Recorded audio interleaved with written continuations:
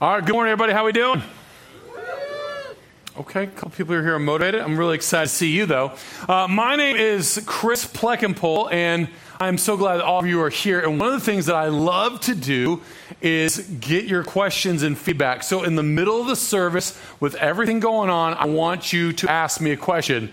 And you're like, that's awkward. I don't really talk out loud like that. But I want you to text me, all right, and help me out here. There we go. This happened last time. A little help on the old getting me to my questions. Yeah, what I want you to do is get me to here. There we go. Ask me a question here, and I would love to respond. We have a Pastor Plex podcast. Comes out usually Tuesday-ish, and I answer all your questions there on theology, culture, whatever, sermon stuff. Would love to answer that. So whether it's about the sermon today or whether it's not, I would love to answer that. And you can listen to it wherever you find your podcast. Okay. Now, we're in a series called What's My Calling? And we've been really asking the question is like, God, what do you want me to do? And what we said last week that Jesus said last week, Jesus was like, hey, my Father is the vine dresser. I am the vine. You are the branches. And if you abide in me, you're going to do what you're supposed to do, which is bear fruit. In other words, Jesus said, vine, you're the branch, and your purpose is to bear fruit. And he said there's two primary fruit you are to bear.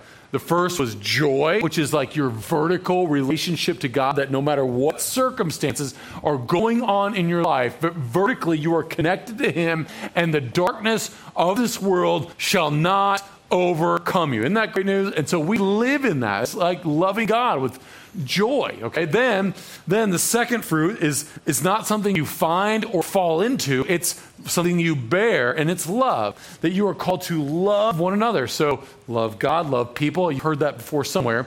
And so what I want you to see is that that's sort of what it is to be a Christian, that you remain in him, and from you, your life should look different. You should have a joy about you, that you're not like Mr. Grumpy Pants everywhere you go.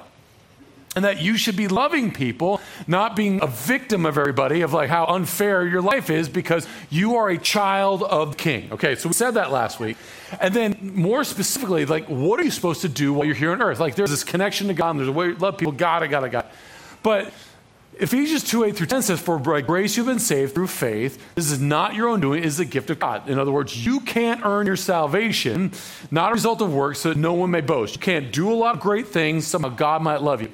However, we are his workmanship, created in Christ Jesus for good works, which God prepared beforehand that we should walk in them. And the question that I'm asking, you're asking, everybody usually asks me, because this is kind of how this works. Hey, Pastor, I need to meet with you. What do I do? And that's kind of the question, and I love those questions. But I answer the question the same way about 100 different times, so I figured I might as well share it on a Sunday morning so I could at least cover that and have like some groundwork to start with, okay? So what happens, what do I do? And what they're saying is like, I feel a certain way, I've been told something, and I don't really know what I should be doing. What's my calling? What is God calling me to do? And honestly, there's really three different things that people usually come to me with. They say, like, the Holy Spirit has told me this. And I'm like, was it the Holy Spirit? Or was it your spirit? Like, and we all have that issue, right? Like, it's something I really want to do. I really feel like this is my thing. I feel like I was made to do this thing. And that's God's Spirit. Okay. And again, how do you know? And then what about, you have somebody really important in your life, or somebody that you really like, someone that you want to approve of. They tell you to do something, and you're like, well, they told me. Now, is it God's people or your people? And that's always challenging to figure out.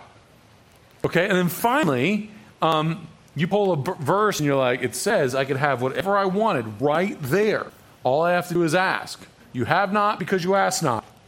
And nobody reads the rest of that verse because that's irritating and like inconvenient. And so what we do is we we take my word and we implement it for God's word, and then we have a problem. So these are essentially the three different ways we figure out what my calling is: God's Spirit, God's people, and God's word. And the hard part is discerning, is it my spirit, is it my people, or is it my word? And so that's where I want to go this morning, because it gets confusing even in church world. I know, shocking. So here we go. We're going to be in 2 Timothy chapter 3. Now, if you're not familiar with 2 Timothy chapter 3, it's towards the end of the Bible, and it is a letter from Paul, the last one he would write before he is martyred. So we're going to chapter 3. There's only 4 chapters in 2 Timothy, and so Paul is writing to his protege. This is a guy that he has pastored. He taught him how to pastor. He's like, this is how you do it, and he's like, this is what you should do. And there's the last days, about to die, he's going to give him the info. He's going to give him the download of how he's going to have to interact with people, and which is powerful. And you're like, oh man, I'm tuning in. Let me in on some of that. So we're going to start in 2 Timothy chapter 3. Before we open the God's Word, would you guys mind praying with me that we could ask God to open up our hearts and connect with Him? Father, I'm so grateful that your Word speaks right to my soul. And Father, I'm praying that as we proclaim it this morning, it wouldn't be a bunch of mumbo jumbo that somebody just said, and like we do a little song and dance and we go home unchanged. But Holy Spirit, would you move in this place? Would your Word really have an empowerment, and so that God's people could go from here to go and push back against darkness? Lord, would you speak to us, especially on such a tough thing of what am I supposed to do in any and every situation, whether it's great vision, vocational calling, or whether it's in the day-to-day. Lord, give me wisdom. Hide me behind the cross and let what I proclaim be your word, not mine. I love you, Jesus.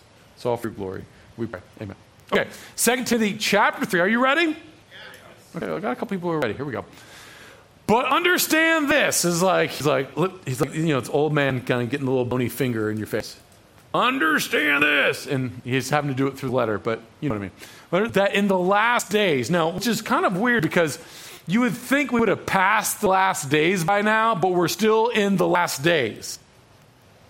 So 2,000 years ago, as Paul is penning this letter, and he's saying, listen, in the last day, there will become times of difficulty. Does anybody know anything about difficulty?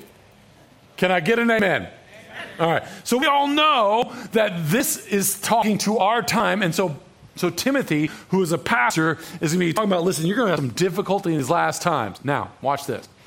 For people will be lovers of self, lovers of money, proud, arrogant, abusive, disobedient to their parents. And I'm like, yes. Now listen, children, you don't want, you're pretty much right up there with the abusive people. You're abusing your parents right now.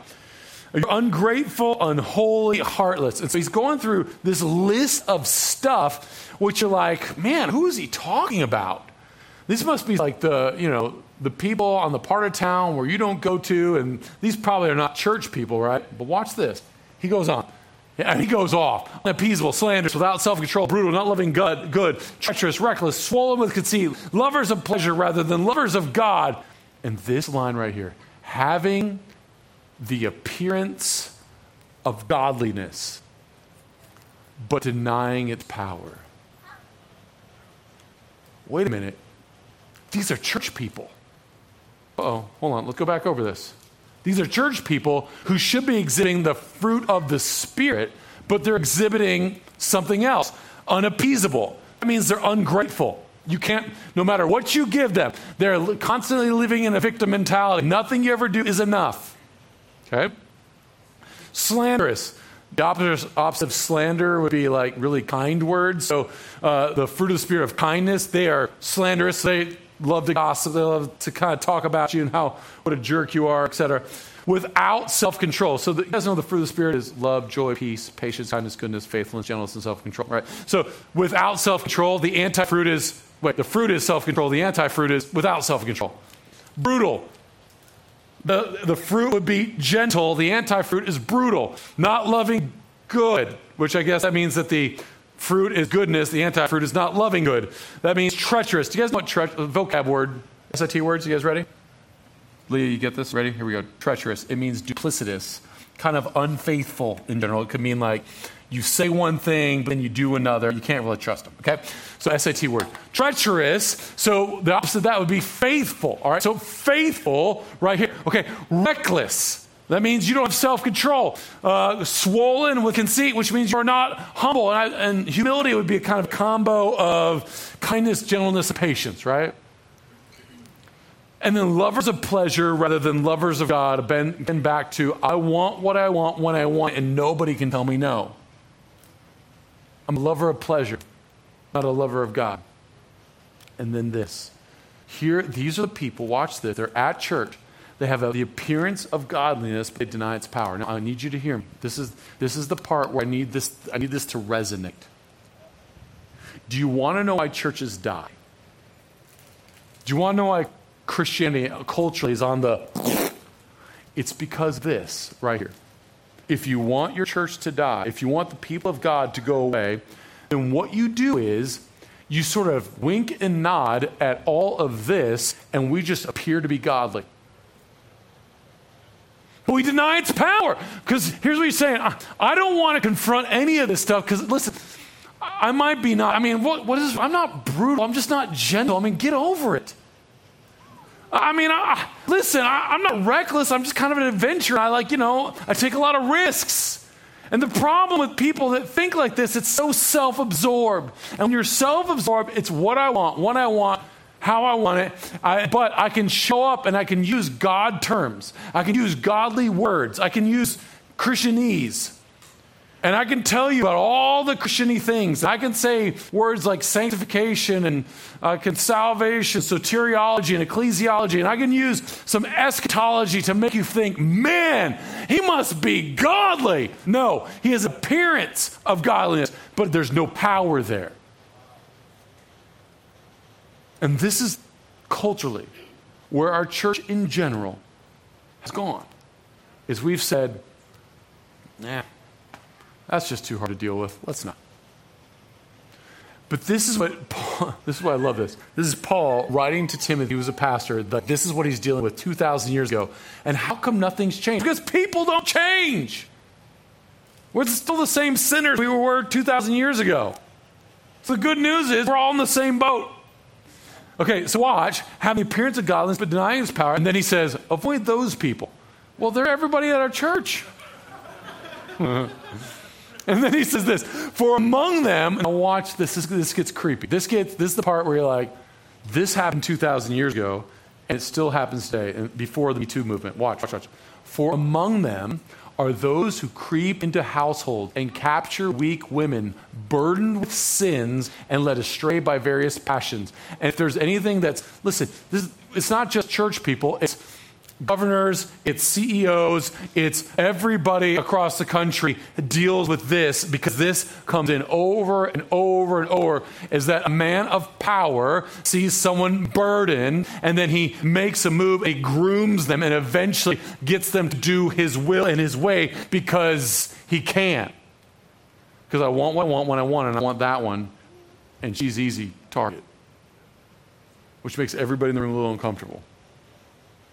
This is church 2,000 years ago. So if you think there's just problems with the church today, it's always been here. Okay, then he says this, which I feel like, if you think this is like our culture in some ways, this is our culture 100%. Always learning and never able to arrive at a knowledge of the truth. And it goes like this.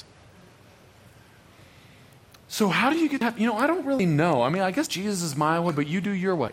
I don't really know. And that, that doesn't offend people. You know why it doesn't offend people? Because when you say that, you're saying it doesn't really matter. Like, you do you. I'll just believe my thing, you believe your thing, and let's just kind of... But this is church people. And if there's somebody that, listen, here's what the church is called to do. It's called to proclaim the message of salvation, that the world is lost in the midst of sin, in darkness and hell. And listen, if you're not a Christian, I'm so glad you're here. Here's the message that I want you to receive, that you are a sinner. You're not any worse sinner because you're a different color than somebody else. You are a sinner. But Jesus came and he died on the cross for your sin, and he rose from the dead. And the hope that we have is that, and that's the truth. The problem is, if the church doesn't get this down, if the church struggles here. One of my professors at seminary, his name was Howard Hendricks, he goes, and it's about preaching, but it relates to just about everything. He'd say, a mist in the pulpit is a fog in the pew. Meaning, if you're not clear about what's important up here, then there's no way anybody's going to understand what you're saying. But what I think what happens is when we're not clear about what is true and what is not true, and we start redefining and get kind of fuzzy on what sin is, we get kind of fuzzy and redefining on what salvation is and who it's found in, and the truth gets a little muddy, then our message is lost, our power is gone, we have an appearance of godliness, but we deny its power. Do you see how that works? Okay, so then Paul is going to write about a cultural figure that everybody reading this would have gotten, at least that knew Jewish history. Just as Jannes and Jambres opposed Moses, so these men also oppose the truth. And you're like, who are those guys? Let me find my concordance, look it up. You're not going to find them in your Bible, okay? However, the Talmud, which I know every one of you guys read in your free time, it's like some ancient Jewish reading. It's pretty great stuff. And man, it's in depth. It's awesome. So they appear, and so Pharaoh. Okay, so Pharaoh, Moses rolls up to Pharaoh's like, Pharaoh, let my people go. He's having that moment, and then he's like, Pharaoh's like, who the heck are you? And what? How do you know you're from God? Which God? He's like, well, bam, take a look at my staff. It's a snake now. What are you going to do with that? And then Jannes and Jambres, that's who those guys are. They show up with their staff like, oh, we can do that trick too. Well, bam. And then Moses' snake eats up their snake. And he's like, aha. Now the tradition or the story goes that these two dudes, whenever the Exodus happens, they roll with them. And then later on in the wilderness, they're like, Moses, you don't know what you're talking about. And then they get swallowed up by the earth. Okay, so that's sort of the story of these two guys. So just as these two guys opposed Moses, so these men also oppose the truth. Men corrupted in mind, disqualified regarding the faith. But they will not get very far, for their folly will be made plain to all, which is sort of a weird thing to say because we just heard that they have a form of godliness, which would mean it would look like they sort of were Christian. But eventually, they won't be able to hide because the truth always prevails. You guys know that. That's why in the past there have been different heresies and different truth claims all over the place that eventually die out because God's word prevails and the Orthodox Church of truth still is here. Now, we plain told, as was that of those two men. Now, here's what was weird about that. As we're going to see that the Holy Spirit some of these people may have thought, oh, I'm following the Holy Spirit. I'm just not like, those people are too gentle. I just give them the harsh reality. Or, listen, I can't help everybody, and so I'm not going to help nobody.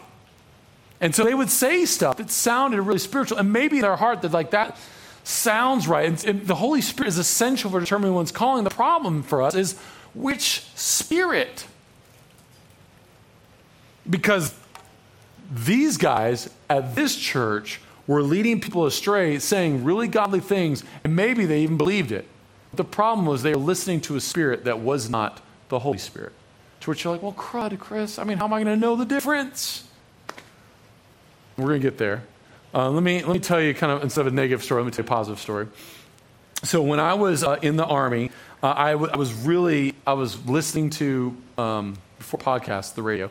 I was listening to the radio, and I would be listening to Chuck Swindoll and Tony Evans, and I'm like, man, those guys are amazing. Wherever those guys went to seminary, that's where I'm going to go. And I'd find their book, look back, said, Dallas Seminary. All right, one day I'm going to go there. I want to learn like those guys learn. I want to know the Bible like they know the Bible.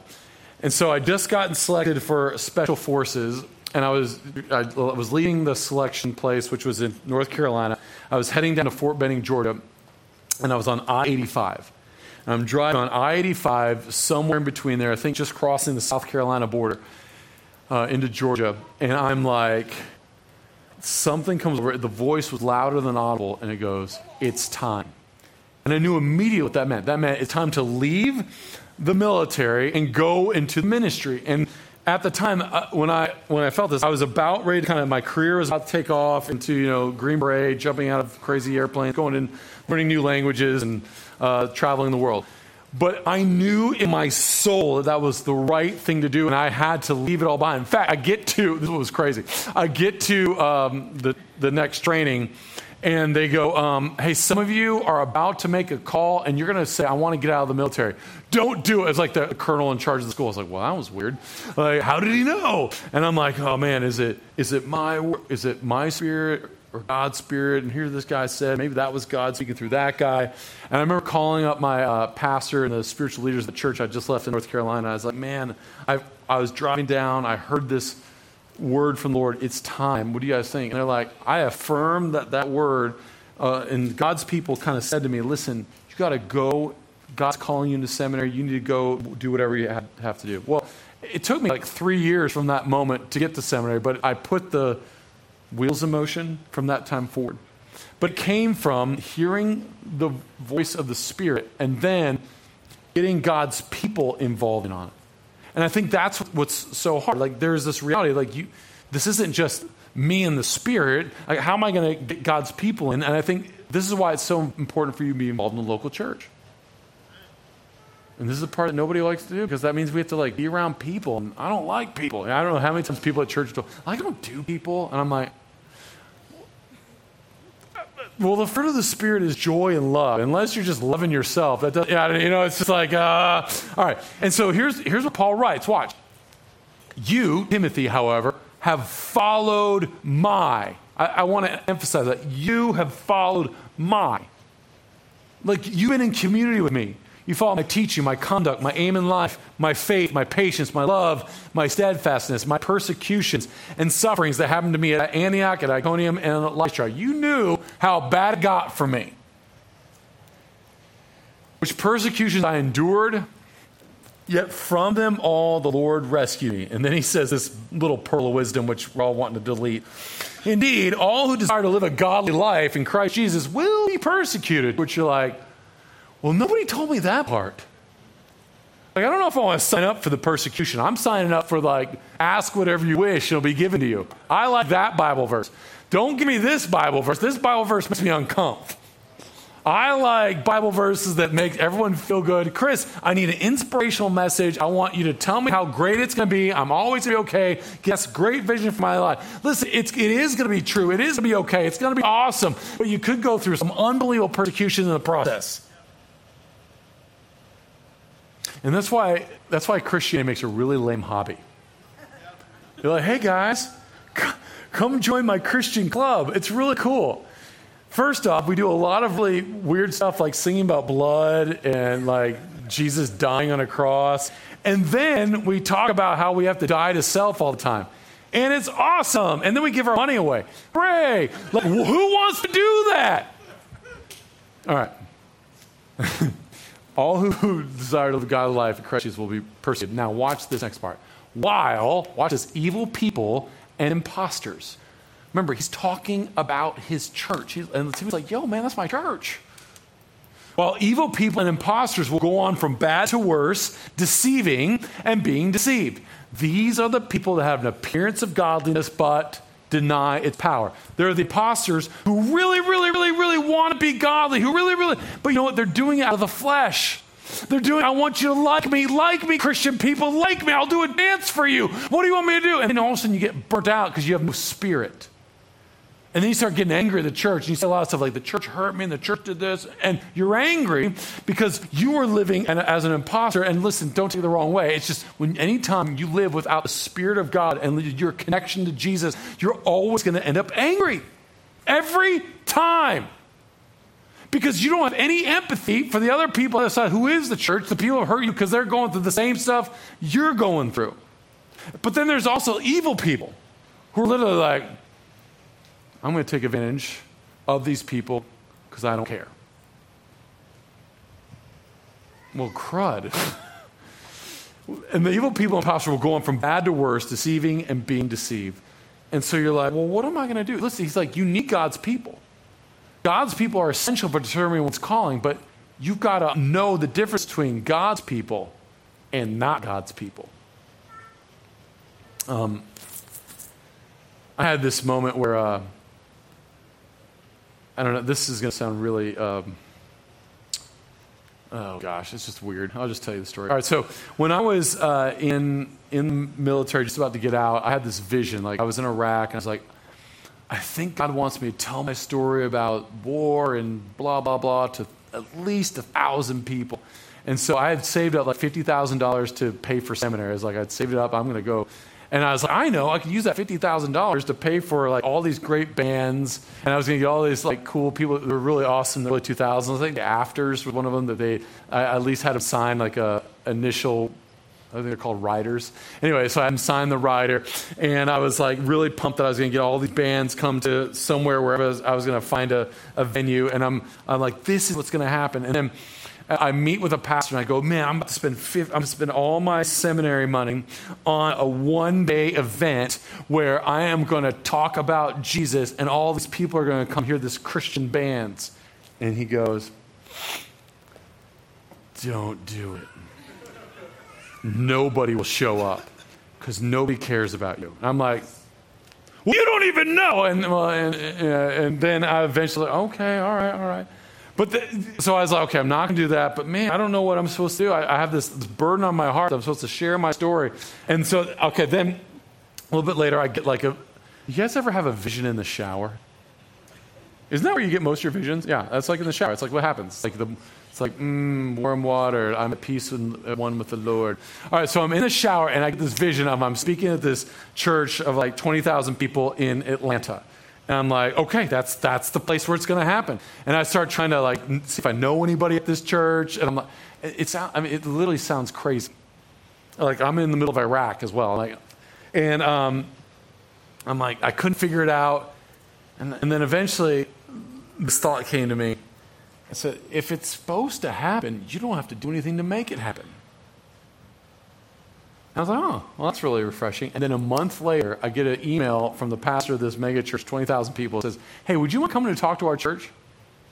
And all of a sudden, what I thought was going to be a vision for 1,000 people, I'm standing in front of 20,000 people on a Sunday morning telling the whole story that I wanted to tell, and I didn't have to pay for it. In fact, they paid me. It was like, wow, look at that. So that I think there's this part of, right? I'm so grateful I had God's people in the midst of that to say, listen, sometimes you have great zeal, and sometimes you're really wanting to do God's work, but there's sometimes where you're putting a whole lot of you in there. And if it's meant to be, God will make it happen. And I think this is the struggle that we have in a lot of our different career aspirations and our relationship aspirations, and we're trying to make things happen. You do not have to force things to happen if it's God's will. You know, if it's God's will, God's bill, God brings you to it, He'll see you through it. All those cheesy lines, cheesy, but they're true. Write that down. God's will, God's bill. He brings you to it, He'll see you through it.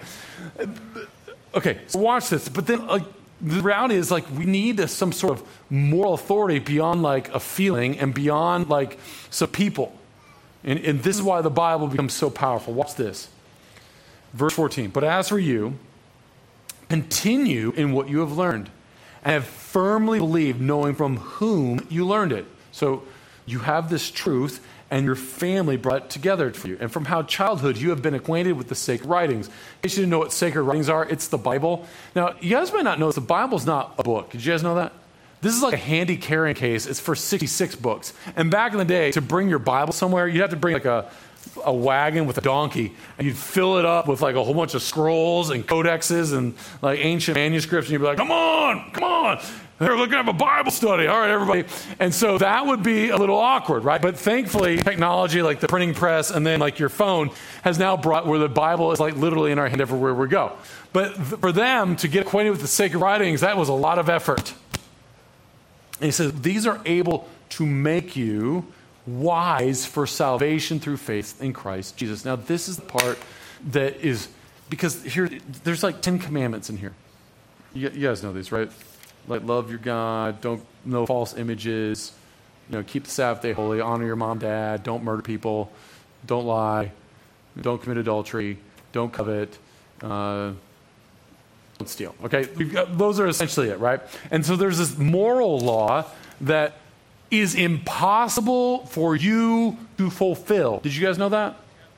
You can't do it because you've already lied. And once you murder, you're a murderer. Does anyone nah, he's just a sometimes murderer. It was a mistake.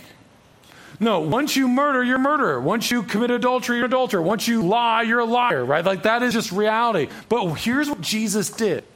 He took the punishment and the blame for your sin on the cross. And that's the whole point of Isaiah 53, which is Old Testament sacred writings stuff, which points to Jesus. Which is why, listen, if you've ever wondered, like, why is people just so excited about Jesus and grace and all that? It's because he forgave us all our sin.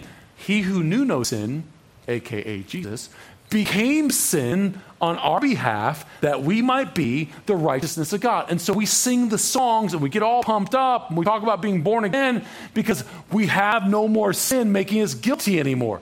Freedom! To which some people are like, I already know you. You ain't changed a bit. No, there's now a sanctification process that over time they're going to be who they are in Christ. And that takes time, and it takes a lot of what we're about to talk about, of community of God, God's Word, and Holy Spirit work in their life. Okay, but the salvation part is something that we search through, and you never get, this is why we never get tired of talking about the gospel. Jesus died on the cross, rose from the dead. And anytime you find yourself in sin, like anytime you go to porn or anytime you go to Facebook or anytime you go to some sort of medication because your life is so hard, what you're saying, and listen, we all do it, but what you're saying is like, Jesus, I understand you died on the cross, but I need this. I need this other thing. And so just keep your Jesus stuff over there for a while. I need to medicate on a relationship, on a show, on making fun of other people's social media, on whatever, right? That's what we do. And then he's going to say, listen, verse 16, all scripture is breathed out by God and profitable for teaching, for reproof, for correction, for training in righteousness, which we need a lot of because we're broken people. That the man of God may be competent, equipped for every good work, which gets back to what is the work that I'm supposed to do? And this gets us back to God's word is essential for determining one's calling. And then again, the question, which word? God's word or your word? Because I can pull a lot of words out here. But for God to be God's word, it has to be within context. It has to be within the principle, the truth of what's being communicated. Can I just be honest with you guys? For me, I read 2 Timothy 3. I'll never forget. It was 2003. And I'm reading 2 Timothy 3, and specifically about the verse 6 of, men creeping into women's lives and wreaking havoc. And I was so convicted by that. I was like, is that me? Am I that dark? And it was as if, like, God put a mirror up here, and I go, oh my gosh, is that me? Oh, someone get that off my face. Because the darkness of my heart had I remember, like, it was 2003. I remember where I was, like, just kind of sensing that, like, there was a train wreck of ladies in my past that I was just, from high school and college, and just oh gosh, is that really me? And it was. And I had to be rebuked by the word to train me in righteousness to become the man of God that I'm still trying to become. So I had a standard of righteousness that I was in God's eyes, but I was still progressively getting more like Jesus over time. And so this is the part where I ask you, do you read this thing? And do you put up a mirror to your soul and go, oh gosh, I got some crud on there?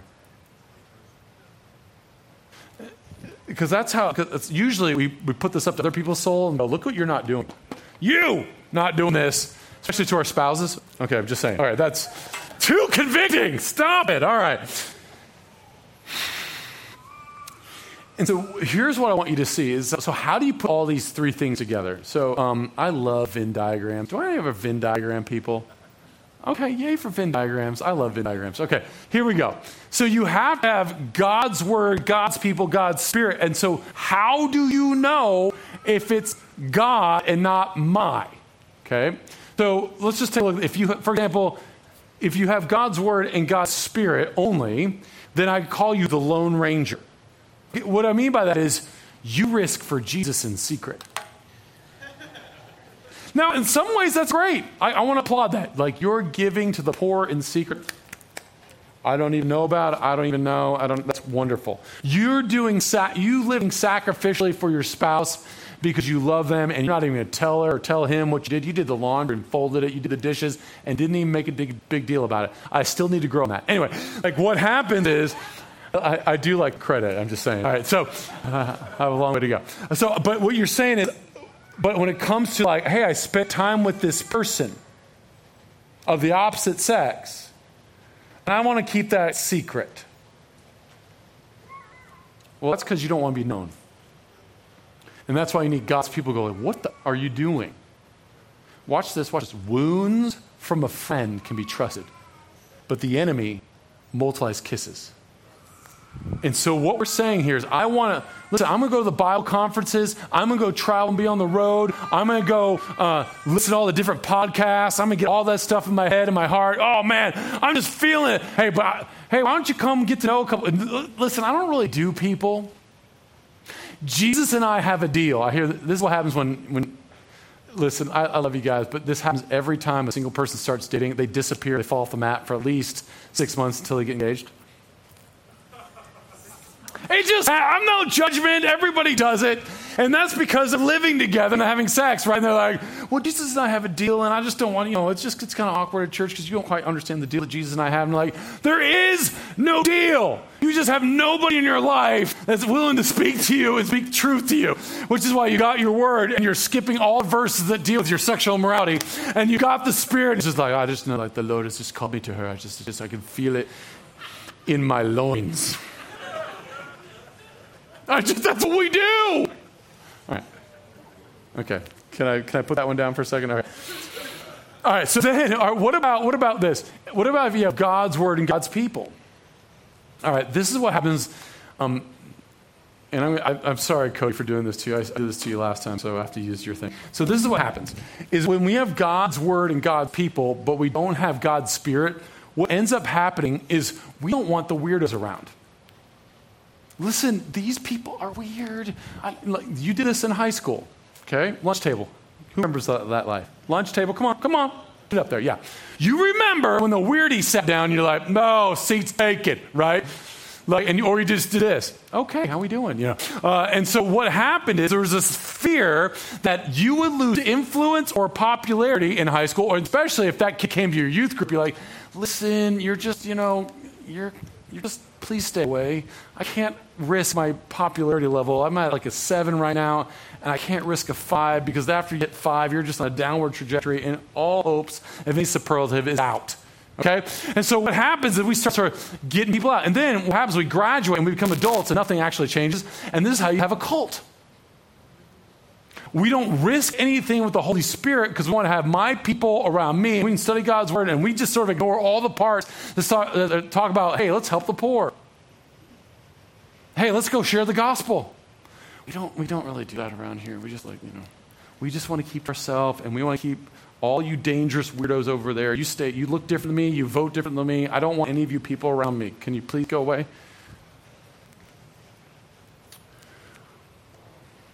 Was that awkward? Or how about this? What we're really saying is we don't experience life outside our comfort. I like my people the way I like my people, and when you bring the other people in, I lose influence, and I'm trying to kind of raise my, material, vocational, whatever sort of status, and you're sort of bringing it down. And when we do that at church, we are not God's word and God's people. We are my word and my people. Or how about this last one? This last one's probably where a lot of churches are at today. It's the fan club. When we've got a lot of spirit. We love Jesus. Yes, we do. We love Jesus. How about you? And then we got a lot of people, but we don't have God's word. And so what we're saying is we will support your every decision. Just whatever you want to do. Whoever you want to be with, go be with that person. I don't want to say anything that's going to might offend you. Listen, it's all relative. Relationships come and go. Why would you go into a full thing? Listen, men, women, it's really kind of all relative. We live in a different age. The Bible really wasn't, this thing is old. What else do you read that's old? Nothing. If it's 20 minutes old, it's dated. So we're going to support you whatever you want to do. So remember, this is you having kingdom, like the kingdom of God, where we love one another and we take care of each other without the king. And so I make up my own right, my own wrong, and you support it because you're not going to, listen, it's everybody wanting, we live that God becomes approval. Please like me. Please tell me I'm great. Please tell me I'm awesome. Let me say something that tickles your ear. And then, listen, we can all show up, shut up, and pay up, and we'll just keep going. And we won't offend anybody. And listen, God is love. He loves everybody and everything, and just a lot of love, love, love, love. But there is no truth. Always learning, never arriving at the truth, because that is offensive. And so when it comes to like centering yourself on where God's will is, when you're asking, what's my calling? It's right in the middle here. God's people, because you know what's really cool? When things are amoral, do you know what I mean by amoral? Like not good or bad. It's like whatever you want to do. Well, then there's freedom. Like you have great people and they can say, like, wherever the Spirit leads you, go for it. That's a great place to be. But I feel like for a lot of us, we're so afraid of getting rejected or someone telling us no that we don't hang out here.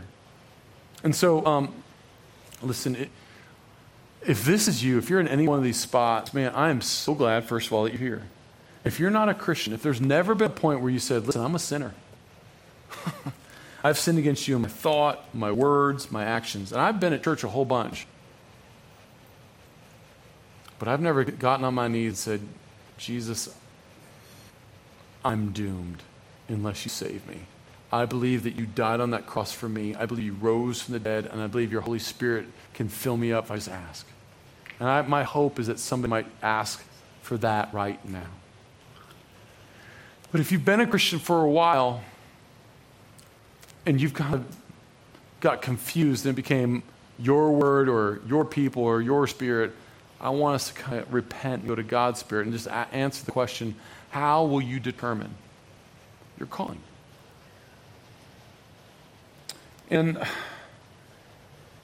my heart for us is that we would really trust God in all of that He has our best, and He's lined up people that really do love us.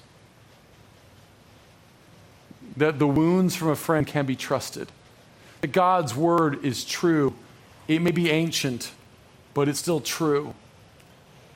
His Spirit still speaks today, as it always has.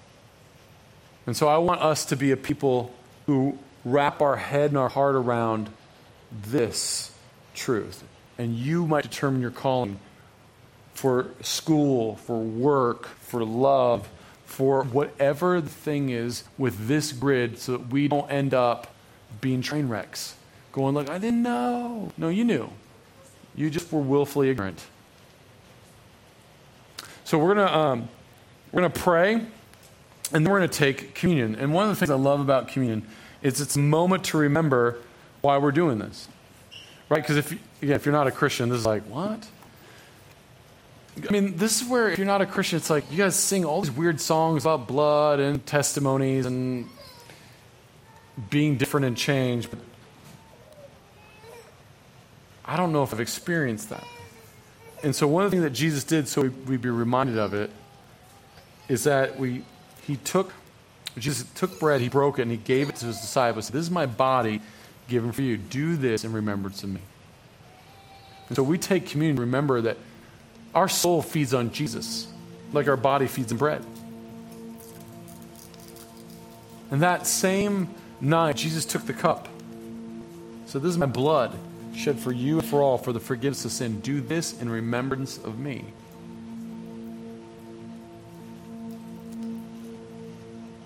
To remember that Jesus' blood was shed for us. And our resurrection power comes from that. Now this morning is really particularly special. So after we take communion, we're going to celebrate some baptisms. We're going to have a tri-generational baptism. So Heidi, her daughter Brooklyn, her daughter Haven. And we're going to baptize them in succession like that, which is kind of cool.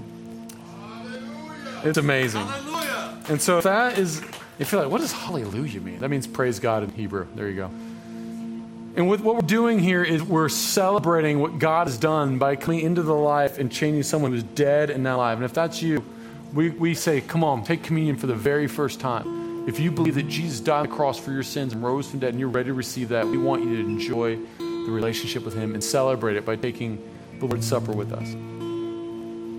But if that's not you, don't take communion. Just be like, wait a minute.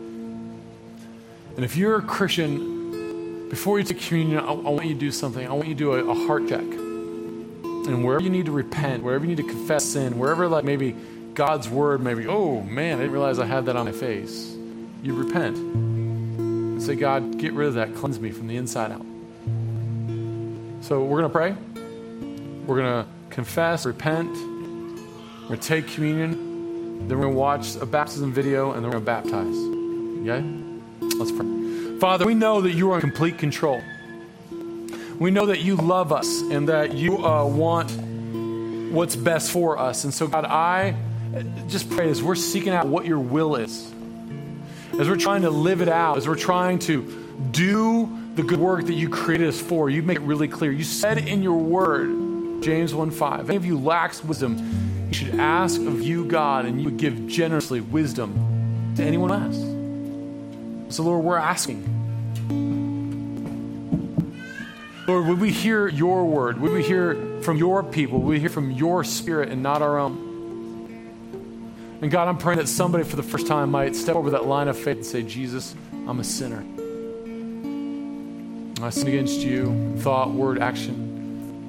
I believe, Jesus, you died on the cross. I believe you rose to the dead. Holy Spirit, come into my heart. Make me the person you want me to be. And you change them. And God, I'm praying for somebody who does know you, and they've got stuck in people-pleasing, got stuck in secret-keeping, got stuck in just living their own life and just telling people to support whatever they want to do. Lord, would you convict them?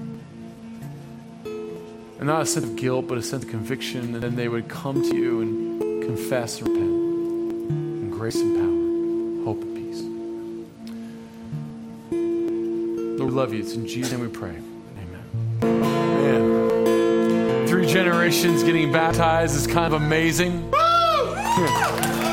You don't see that very often, that's for sure. And so something special is happening here. And I want something special to continue happening in you as you leave this place. And so imagine what would happen if God's word was in your soul and you looked at it and you reflected on it, you saw the dark stuff that you didn't want to have a part of your life, and you repented to change.